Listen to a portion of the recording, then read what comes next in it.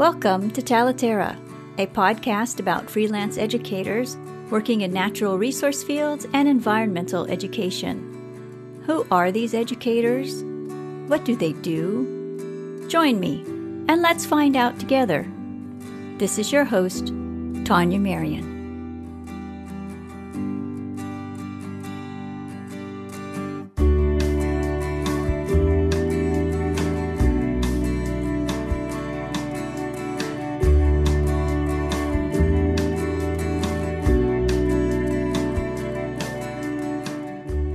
Today, my guest is Catherine Owen. Catherine is an independent evaluator who helps zoos, aquariums, nature centers, and conservation groups evaluate the effectiveness of their exhibitions, programs, and initiatives. She has worked in the nonprofit sector for more than 20 years. Catherine develops evaluation tools to measure people's sense of compassion and empathy towards nature.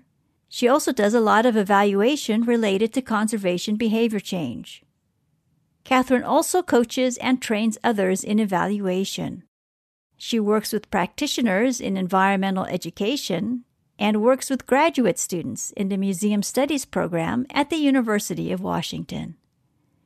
I reached out to Catherine because I wanted to speak with her about doing evaluation in the kind of community settings where freelance educators often work. Settings such as an environmental education fair, a neighborhood conference, and other community events. It is my pleasure to introduce you to Catherine Owen. Welcome, Catherine, and thank you for stopping by today. I so appreciate having the opportunity to speak with you about evaluation. When I ask educators how they know if they've been successful at delivering their programs, their response usually references a guest's smiling face or their enthusiasm. And I know we can't all do longitudinal studies, especially at a local community event where we don't even learn the people's names or visitors' names who we get to interact with. But I often think about how many ways there are to evaluate the impact of short moments, like the short interactions that environmental educators have at settings like community events. Besides maybe a comment box or flip charts or something like that, what other options are there for environmental educators? That's my big question, and that's why I reached out to you. So I really appreciate you being here. Sure. So I would actually, I think there's a couple of different elements to your question, right? So one is that I think very often people think that either they can do something sophisticated in terms of evaluation, for instance, or something extremely time-consuming and resource-intensive like a longitudinal evaluation, or they can't do anything. But there's two extremes. And I think there's a continuum.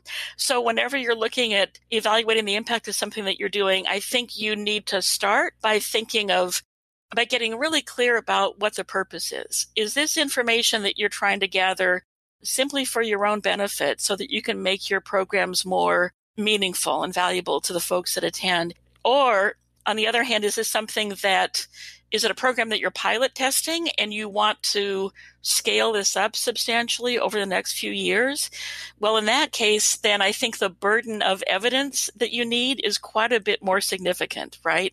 If you're looking at spending a sizable amount of money, if you're looking at trying to scale up a program, if you have funding partners who are interested in some pretty solid data on the effectiveness of your program and the impact that you're having on audiences, all of that really dictates then the level of formality or informality of the evaluation that you do. But I think at the same time, you can certainly make any evaluation as informal as it is.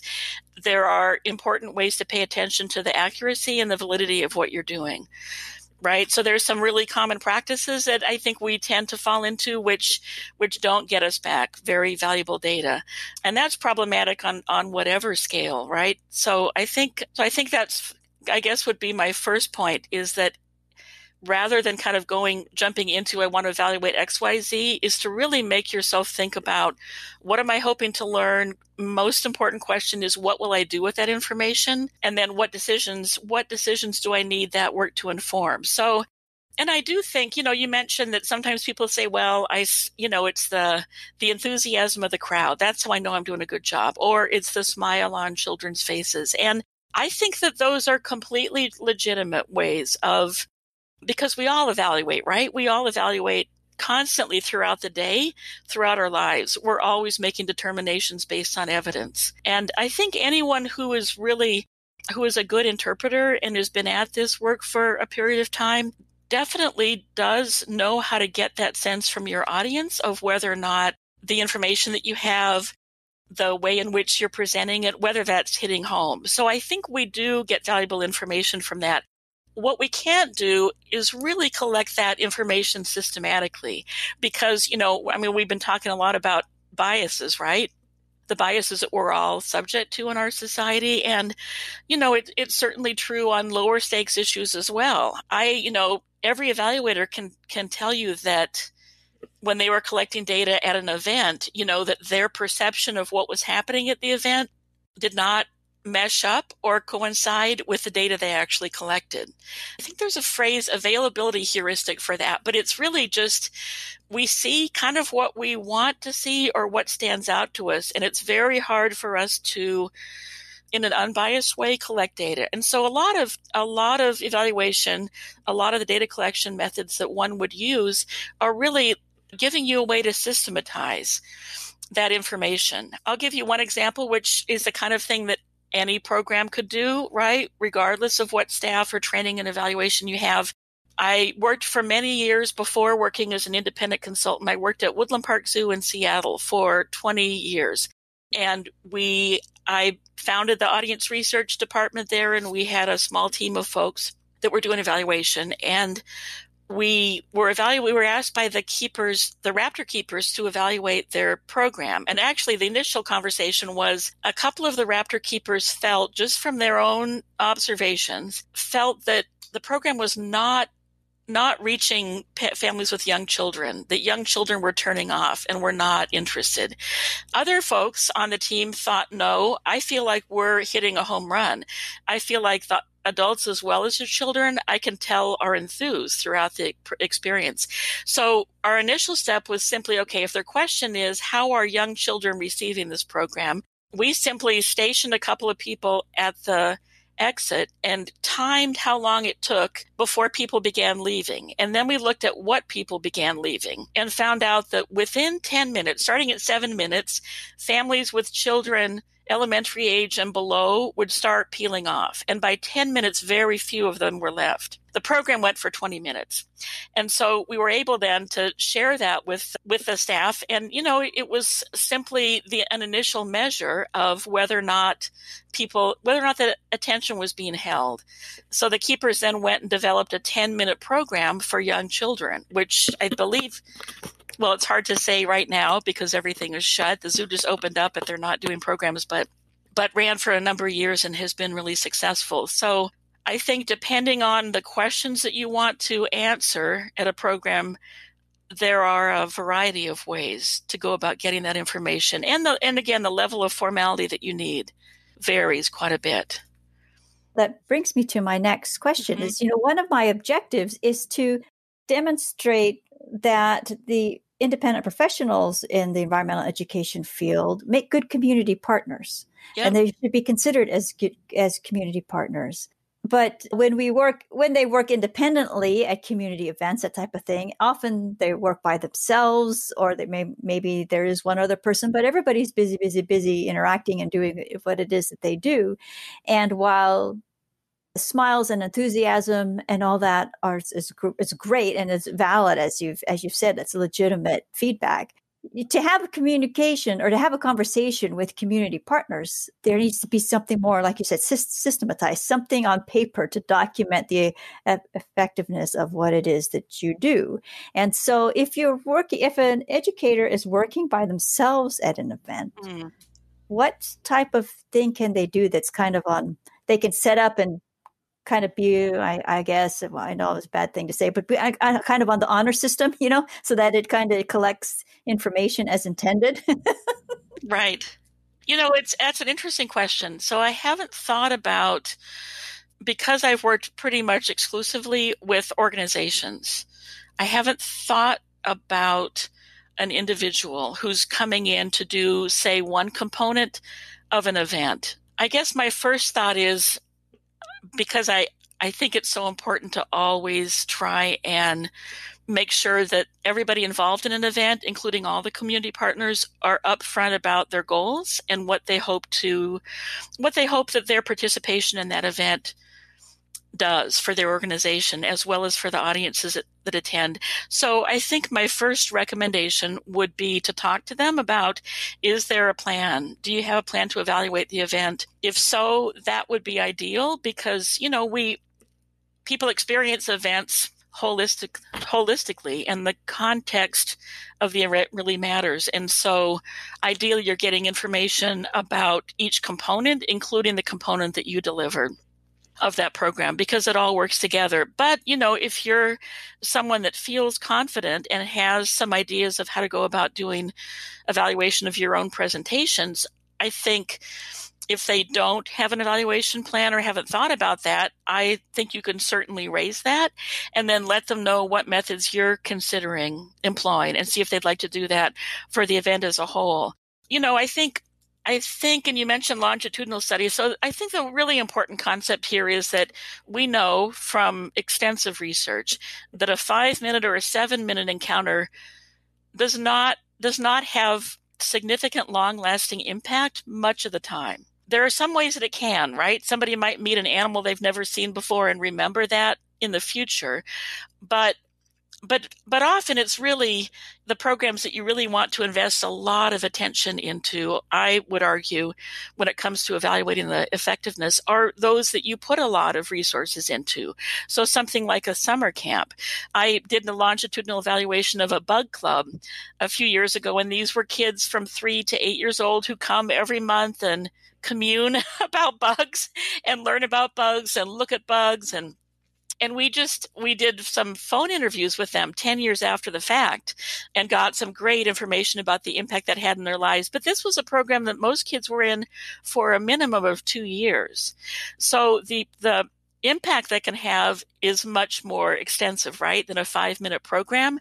So I don't think there's much percentage in trying to look at, just as an example, and try to follow people over a period of time who've come to a brief program. I think one of my guidelines in terms of brief programs evaluation of brief programs is you don't want to make the evaluation experience longer than the actual experience, right? Because we need to honor the fact that this is informal learning generally, right? And people are there to have a good time and not to feel as if they're taking an exam. And so some of the quick things that I do are, with young children, one thing I've done effectively with a number of events with young kids is, if they're going to meet 4 or 5 animals, for instance, encounter them up close, is have a picture of each of those animals beforehand, have kids sort those pictures into a pile. I like this animal, I don't like that animal. That takes about 10 seconds. Then they do it again at the end of that program. If you have a number of kids do that, you can get some really solid data, and you can look at statistically significant increases in the number of kids who say they like a certain animal after that program. That might take them, as I say, probably it takes them less than a minute to do that card sort, we call it, at the start and the end. You can do it on kind of a big board with Velcro and have kids move stuff around before and after a program.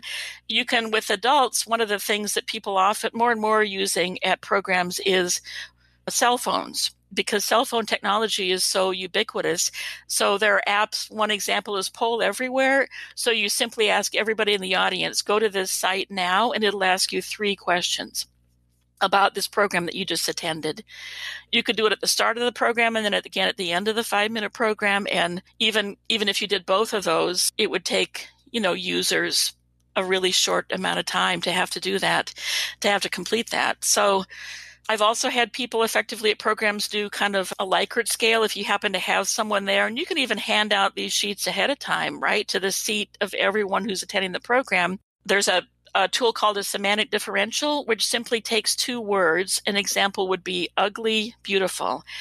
So two diametrically opposed words, and then you have a scale, a Likert scale. So 1 might be ugly, 5 might be beautiful, and you can have people rate the animals that they learn about on that scale before and after.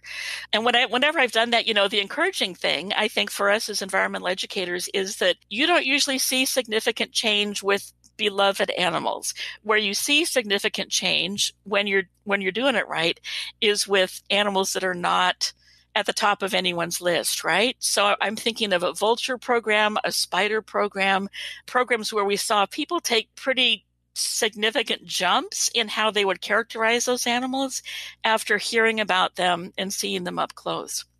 I think hearing about them is a critical piece, right? Because we also know that framing how you talk about an animal has a huge impact on how people perceive that animal. So those are some tools that can be used, and there's certainly more, but in terms of things that are really quick for different audiences for a very short program where it doesn't make sense to invest a lot of time and energy and resources.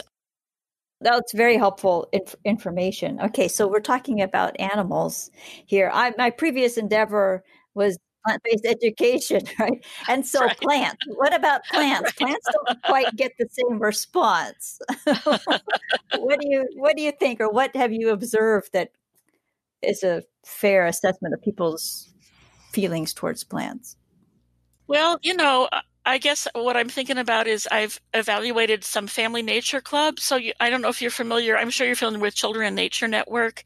One of the things that Richard Louv and others developed, which is a great source too of research articles on the relationship between children and nature, but also in a lot of those research articles, you can get ideas about evaluation techniques as well that you might want to use. But Family Nature Club, I think that I've seen really positive shifts in children's interest in natural objects as a result of having an experience where they and their caregivers are in nature doing facilitated activities over a period of time.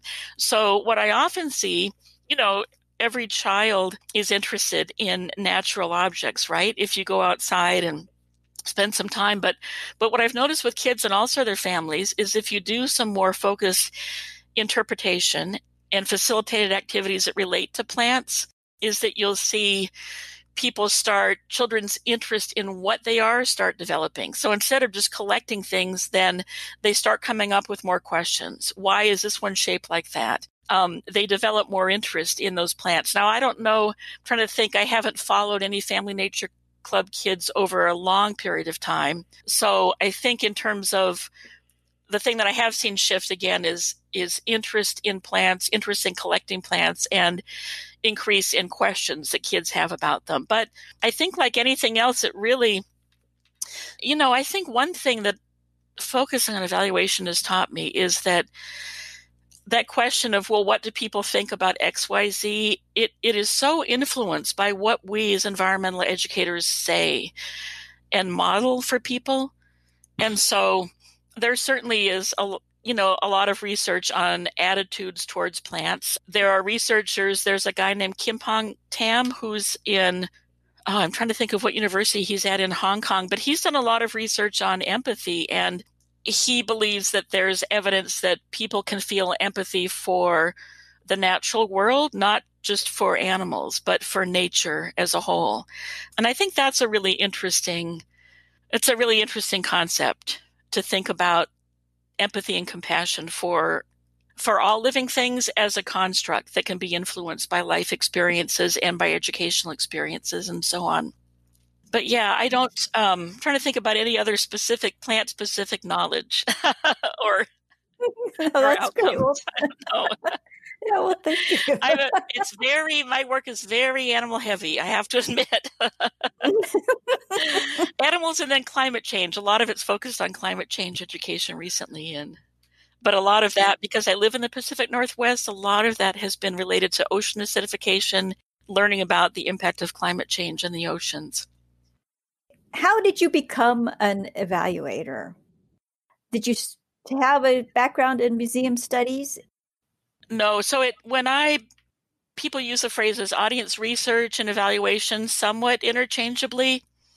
Audience research often includes program evaluation, maybe exhibit evaluation if you're at a museum, and then psychographic research and demographic research on participants. So, it didn't used to be a thing, audience research, right? Like people did it in marketing. Certainly they spent a lot of time trying to figure out what would influence people in a certain way. And that's been going on for a long time. The field of visitor studies and audience research is relatively new. There are now a handful of programs around the country, graduate programs, including at the University of Washington, at George Mason University, and a few others. But when I went into the field, I actually had worked as a community organizer and a union organizer right out of college for about 10 years. And I was not, I was raised to spend a lot of time in nature. So my family went on a lot of hikes and camping trips. But I have to say, for about 10 years after I got out of college, I was not very at all focused on the natural world. And then my first husband passed away after that first 10 years of community organizing and union organizing. So I took a break from that. It was really demanding work. In that couple of years when he was sick, and then after he had died, I started to just find myself in parks. And I would just sit for hours in parks. And I physically felt that I needed to be outdoors, which was so interesting to me because I hadn't felt that need for a long time. And I think this sounds cheesy, but it's actually true. I felt after that I need to give something back because I understand now. I understand what nature and interactions with living things do for people and why it's so important. So I began volunteering at a zoo. I was then hired to work in major gifts. And so I was doing fundraising. And, as a fundraiser, you need to be able to articulate why it matters. Why does this program matter? Why is this exhibit important to build? And I was so interested in how people were perceiving the animals that they saw, the naturalistic habitats that they saw. And so I'd walk around the zoo just like eavesdropping on people, and kind of thinking this is probably borderline illegal, but I'm just so interested in this. And it would help inform my work in development. But I became so interested in that audience perspective on their experience that I ended up going back to graduate school. I had studied sociology as an undergrad, and I got a master's degree in education. But the most important thing I did is that I kind of apprenticed myself to an organization called the Institute for Learning Innovation, which is now in Oregon, but they were based in Annapolis, Maryland at the time, and they did a lot of work for the Smithsonian. And so I worked with them and worked with Smithsonian's Natural History Museum and American History Museum. And I really just approached them and said, I want to learn the ropes, because they were one of the few organizations at the time that I could find that was doing audience research. And they were doing it as a consulting firm for, as I say, the Smithsonian and others. So I kind of apprenticed with them and then came back to the institution I was at and pitched the idea that we start doing audience research. And that took about a year of persuading. I really wanted to make sure that it was perceived as valuable. And so, and to legitimize to establish that there was a need for it. So I spent a lot of time talking to everyone that worked at the zoo, the zookeepers, the horticulture staff, the marketing staff, PR, the leadership, board members, to try and figure out, do you have questions about our audience? What are those questions? If we put together kind of a research plan, what questions should be in the top of that list? So yeah, I ended up doing that. We were fortunate to, in Seattle, I think the first few grants that Woodland Park Zoo received were from the Bill and Melinda Gates Foundation, who had a very strong interest in impact. They were not going to give money unless we could demonstrate the impact of what we were doing. And so that, I think that, and now it's certainly not just the Gates Foundation, but I think a lot of funders, regional as well as national, have played a really important role in terms of raising all of our consciousness about the need to understand our audiences and to look at the impact that we're having. I guess my kind of driving, and this is another pretty long answer, but I'm heading towards the finish line. My driving purpose for doing evaluation is that we don't have a lot of time. You and I know we don't have a lot of time when it comes to saving the earth, right? I mean, that used to sound like hyperbole, but when now increasingly people recognize that that's true. And so I would argue we can't afford to be doing programs that we think people like, right? I feel strongly that anyone developing a program needs to be able to identify how are you going to know that you're making a difference? Because we need to know, as a field of environmental education, we need to know what the most effective strategies are for helping people care about the earth and put that caring into action. I think in addition to just making sure that we're asking those important questions when we're developing a program from the outset, I think we also it's really incumbent on us to think about, are we using tools that other institutions or other educators have used to measure the same constructs? So as an example, sense of connection to nature. People talk about that. You ask 10 people, what does that mean? They probably have 10 different definitions. But NAAE, North American Environmental Education Association, has this awesome initiative where they're developing a toolkit for how you would go about measuring sense of connection. So they're giving environmental educators around the country, or, throughout the world, really, they're recommending a few standard tools that anyone could use to measure whether or not your program is increasing connectedness to nature. Because that way, we can pool that information using the same tools, and we can identify what were the most effective programming choices and offerings out there. When we each develop our own survey, we can't compare anything. And I think that's part of just really taking this measurement business more seriously and trying to do it as much as we can in a coordinated way.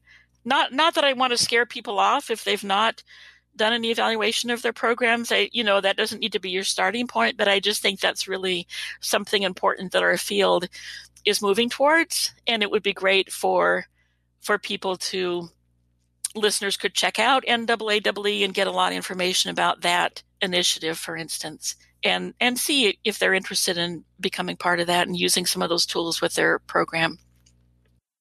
Yeah, that's a good resource. Yeah, thank you. What should a freelance educator do to begin to evaluate the program? In your experience, does a program need to be completely dismantled, or how do they need to step back and look at what they have and then build it up to be something that can be measured by some instrument? Yeah, I think the first thing I would do, and I find many organizations have been collecting data for a while, and this probably is not as true of individuals, but I think sometimes people do collect data but don't necessarily use it. I can't even come up with a number for how many organizations I've asked when they've told me, we're collecting, we have all of our participants fill out surveys. And when I ask them, what have you learned from the surveys? What do you do with the information? Often the response is, well, we don't really have time to look at it. And then they show me a file cabinet with all these surveys that they've never entered or analyzed. And it's an issue of time. It's kind of that feeling that, well, I should do a survey, but then they're not able to follow through with it. And I think that's a problem, right? It's, again, I really feel that people that come to the experiences that we offer, if we're going to ask them to do something and give us feedback, we have a responsibility to use it, or don't ask them. And so one, if you have been collecting any information, I think it's great to just ask yourself, what is it telling me? Am I using it? Do I still need it? If you haven't been doing any audience research with the programs that you're looking at. I think sometimes, anything can collapse under its own weight if it gets too big. And I think the same can be true of coming up with an evaluation plan for all your programs. So the clients that I work with, I often recommend that people start small and think about what is one particular program, what is a question, and say there's no funder involved. It's really just for your own information and perhaps the community partners that you're working with, if they've expressed an interest in it. And then look at what do I hope that my program is doing for people? What question do I have about what they're taking away from it? And really identify what are 2 or 3, you can think of them as research questions, right? So I don't mean a question that you would ask a visitor or an audience member, but an example would be, I've been talking about vultures forever and how important they are as part of their ecosystem. Is that making a difference? Are people more interested? Are they more likely to read information about vultures as a result of this experience, right? So think about 1 or 2 questions and really start there. There are a lot of resources, and we might want to list these unless you have them on your site, but I can certainly send you a list. But there are a lot of resources that you could review to look at what some options might be in terms of tools that you might want to use, right? We often think of a survey first because we've all taken 1 million surveys in our lifetime, but you can learn a lot by just watching, by observing, depending on what your question is. You can do a lot of things online with children, especially children and participants for whom English is a second language. Then I often recommend using graphical images, so using photographs or images, having people draw. I've done a lot with journaling, and that's with longer programs, right? So maybe that's a program that lasts for a summer, is having participants respond to different prompts and then using that as information. There used to be, I'm sure that people are familiar with this, but there's quantitative and qualitative information that folks often hear about. And the thought used to be that if it wasn't numbers, if it wasn't quantitative information, then it had no validity. And the feeling about that has really changed. And so I think there's much more interest and openness towards qualitative approaches as well. Qualitative simply means that you're getting words back as the source, the type of data, as opposed to numbers. And they both have value. And often it's good practice to really look at approaches that incorporate both. So I guess, again, just going back to, I would start small. I would start with 1 program and a few questions that I have, and then just start looking at what are some potential tools that I could use that would be relatively easy for me, relatively easy for the participants that come to the program to fill out. And then, there are organizations. Visitor Studies Association is one of the really premier organizations in this country of folks who are interested in audiences, audience research. And they have a ton of really useful information on their website, as well as conferences and listservs. So you could participate in listservs or web chats or webinars if you wanted to get more information. There's a lot of offerings out there now. I think in environmental ed, we used to be so focused on knowledge, right? Like that was the only thing when I first started doing this work that people ever wanted to measure. Are they learning more about ecosystems? Are they learning about the interrelationship within this particular ecosystem? I think as a field, our understanding has grown that attitudes and emotions are extremely important and behavior is extremely important. And so I think that there's been a lot of focus and attention given by researchers over the years to measuring emotions and attitudes. So, empathy may sound like something that's difficult, would be a challenge to measure, but there are a lot of different interesting tools that people can use. So I would never, because I often get that question, we want to know whether or not this is changing people's hearts and minds. And I know that's impossible. So what should we be asking them? But really, nothing is impossible in the sense that there are people developing tools to measure anything you can think of, really, in terms of the types of outcomes that we in environmental education are interested in. It's just a matter of, tapping into those resources. And again, we can provide a list of some of those resources. That'd be wonderful. Thank you. In your In your experience, what needs to be investigated in the field of environmental education? What hasn't been researched well? I think that behavior change, I think to me, there's just such immediacy around behavior. And I think that is something that until fairly recently, I don't think that we had a lot of good strategies, or we're implementing a lot of strategies for measuring what people do. I think that sometimes it can be more challenging, right? I think people often feel like, well, can I actually get honest information from participants about whether or not a particular event or my talk moved them to action, right? But I think that there are ways to get around the challenges. People certainly, most of us want to be seen in a good light. So people will, if you're not careful about the wording of your questions, people will tend to give you a positive interpretation of their own behavior. Again, I think it's something that we all do, but there are ways to ask questions about behavior to get really useful feedback. I think that one of the most promising things I've seen a few organizations doing recently is to partner up with, say, your natural resource providers in your area. So maybe partner up, for instance, with the energy company. So maybe you're really interested in trying to tie your interpretation of a particular resource to the action of saving energy, turning lights off when you leave the room, for instance. So a couple of organizations have recently been working with energy companies in their city to look at, okay, we can tell you, because we're collecting zip code data, what parts of the city people are coming from that participate in our programs. Now let's look at their actual energy use and see if we see a change over time.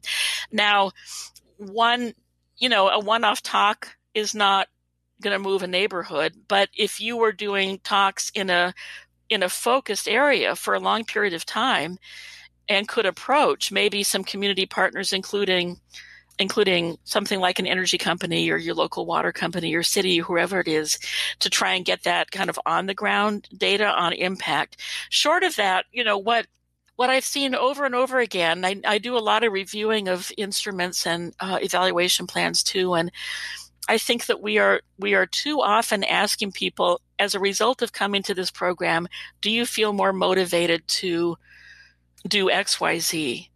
Do you feel like it's making a difference when it comes to your personal behavior? And, I think any reasonable person is going to say yes, because you feel more motivated at the time, but that doesn't translate into action. So there are ways that you can ask about that. One of the most important is, it's a little more time consuming, but ask that through an open-ended question. Is there any way in which you feel like this program is changing your own behavior? If people don't write anything, if they leave that blank, then you've got a pretty good answer there versus if they actually gave you. So I think in the interest of saving time, we ask too many closed-ended questions about conservation intent. And I think it's given us a false sense of the value or the impact of some of our programs. I see these, many organizations, large and small, I think are using questions that I think are really, unfortunately, flawed and predisposing people to answer in an affirmative way. So I think that really continuing to dig into what are the factors what is the combination of factors and facilitation that influences people to engage in certain behaviors, I think is a super important area of work. I think the other thing, which kind of the first thing that people need to do, if they've not already, I think, in looking at that question, is to figure out what is the action that we want people to take. Very often I've had program presenters or designers say to me, well, anything they do would be great. Anything they do in terms of environmentally responsible behaviors would be great. Well, I think if that's how you feel, that comes across to the participant, right? I've evaluated, I don't know how many programs where people have come back and said they talked about actions a lot, but I can't remember a single one. And so I think the first thing that we need to do as individuals and organizations is to be crystal clear about what is that one action that you're motivating in a program. Don't give people a suite of actions. They want to know because you're an authority, right? You have researched the subject, presumably. Anybody can pull up within seconds online a list of 10 things to save the earth. But people really have this burning desire to know what's going to make a difference. And I think we all do, right?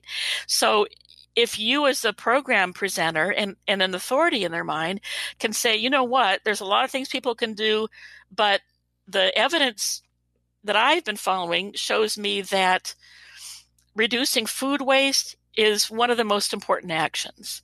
And so that's what I'm really focusing on and would really recommend you. And here's the tools of how to do it, right? Because people need not just content knowledge when it comes to behavior change, but they need procedural knowledge. How do I go about doing that is often the stumbling block. So I think it's not just measuring, but even before that, measuring behavior change, getting clearer about what the behavior or behaviors are that you're encouraging. Now, with younger children, I guess, and I'm sure this is something that you've probably talked to previous guests about a lot, but I often think of it as, our outcomes for younger children are not so much about here's the one action you should take, because we're trying to grow environmental stewards. So I think there's a couple of different paths, and those are somewhat different outcomes, but certainly extremely important, right? That we're delivering programs that encourage kids to take on an ethic of stewardship that lasts throughout their lifespan, which is different, but I think, again, parallel in importance in terms of that and older kids and adults motivating individual actions. How has evaluation changed in light of the current moment in history? What do you think will happen to it? Which aspect of the current moment? The virus. Okay, no, that's a good question. Well, let's start with the virus. Yeah. Well, I know that the clients that I work with are doing everything online, right? And so people have a lot of questions about how do we assess our impact through online experiences and through online tools. So I'm getting a lot of, it's interesting to me, if you think about the museum field, which I know better than other fields, a lot of organizations were kind of lagging behind still when it came to virtual experiences, but everyone is there now, right? Because we've really been pressed to do it. And so there's a lot more energy being devoted to things like Google Analytics, right? How many people are looking at my website? What pages are they looking at? How long do they spend there? Are they sharing content or do they like content? Helping people evaluate their Facebook live streams. Really, all of the developing ways to evaluate online experiences. In terms of the pandemic, I think that's the huge impact. The other huge impact, unfortunately, of course, has been job loss. Just enormous job loss. I know in environmental ed and in the museum field. And so, it's really, there's been a lot of conversations about just that, holding the field together and trying to make sure that the expertise and knowledge doesn't go out the door with some of these job losses. I think the other important things about this moment are the climate crisis. I mean, two of many, right? Climate crisis. And then the kind of awakening around social justice and the impact of structural racism on all of us. And, those each could have a conversation of their own. But I think there has been a movement over the last 5 years, at least, but still relatively recent, towards culturally responsive evaluation. So just one example of that is that, in the past, sometimes if people had an audience that included people who spoke Spanish as their first language and had somewhat more limited English skills, people would often do a survey of only the English-speaking audience because they didn't have money to translate it. And I think we can't allow that to continue happening, right? Because we know that we're leaving out a huge and important part of our audience. But there's a lot of different dimensions of really trying to honor and respect the people who have been the victims of structural racism for many years and the implications that has for audience research. I think, in terms of climate change, and I think in terms of poverty and the economic impacts of the pandemic, there's more especially within the American Evaluation Association, AEA, which is another great resource for people to learn more. There's been a lot of conversations about really looking at what are the most critical questions that we can help to answer within society right now. So how do we get ourselves in a position to be able to answer those and to help our clients think about those big questions, because we don't have all the time in the world to figure them out. Yes. Where can the educators listening to this podcast learn from you offline? So I have a website, which is just my consulting. The name of my business is Catherine Owen Consulting. And so the website is CatherineOwenConsulting.com. This week, it's undergoing some renovations. So depending on when you air this, let me know so I can make sure that it's legitimate. That the link is legitimate and works. My LinkedIn profile you could certainly contact me that way, and has some information about the clients that I work with and some of the services that I offer. Anyone that lives in, putting in a plug here, anyone that lives in Washington State who might be an independent educator, a group of us are doing pro bono a series of web chats about evaluation during the pandemic to give some people tools. And so we're doing that for museums and others throughout Washington State. And so people could certainly send me a note if they're interested in that. What I always do, if it's anyone that has interest in talking through a project, right? So you don't know where to start. You want to start looking at evaluating one of the programs that you deliver. You don't know where to start. I always do like a 45-minute call for free at no charge to help people think through something. And I'm always happy to do that. Sometimes sometimes it's a 45-minute chat to see whether or not we want to work together on a bigger project. But I'm fine too if you just want to talk through something and you don't have any resources, because I think, I guess I've just been putting more and more focus in my own practice into not just evaluating stuff that others do, but to really help people develop those skills, because I think it's so important. We didn't talk about this, but there's only so much time in the day, right, to talk about things. But I was just thinking, people that work in interpretive design that might be listening to this, that develop text for signs at a park, for instance, one thing that would be great to look into for folks in that do any kind of writing, but in particular, if you're developing things that a public audience would use, is to look into prototyping. There's no reason to develop a sign and put it out in a park that hasn't been pilot tested.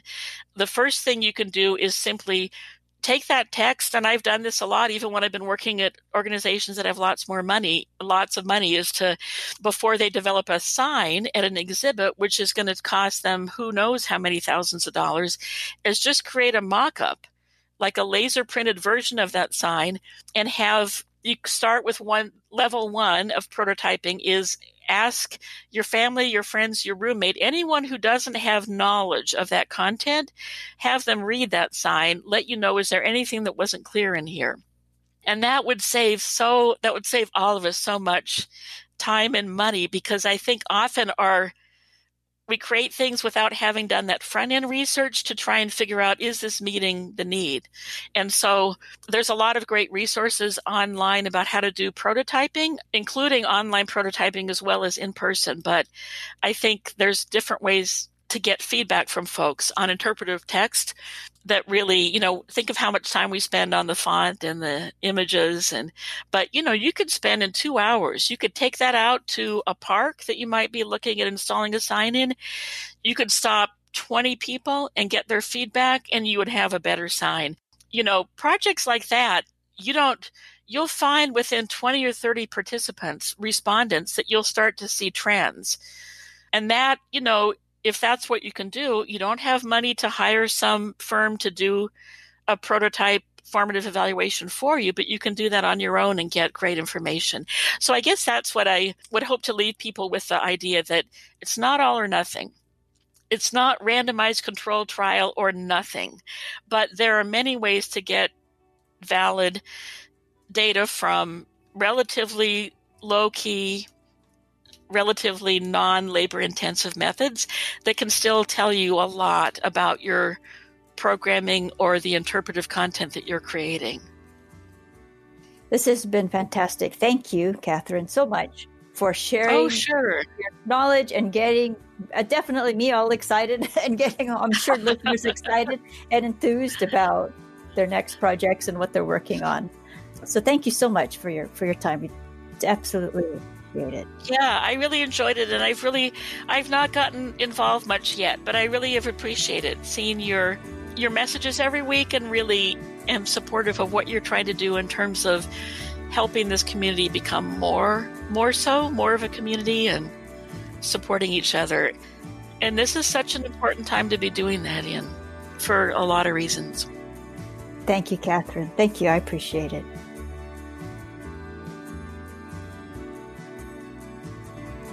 Talaterra is a podcast for and about independent educators working in natural resource fields and environmental education. If you enjoyed this episode, please share it with friends and colleagues. Thank you so much for joining us today. This is Tanya Marion.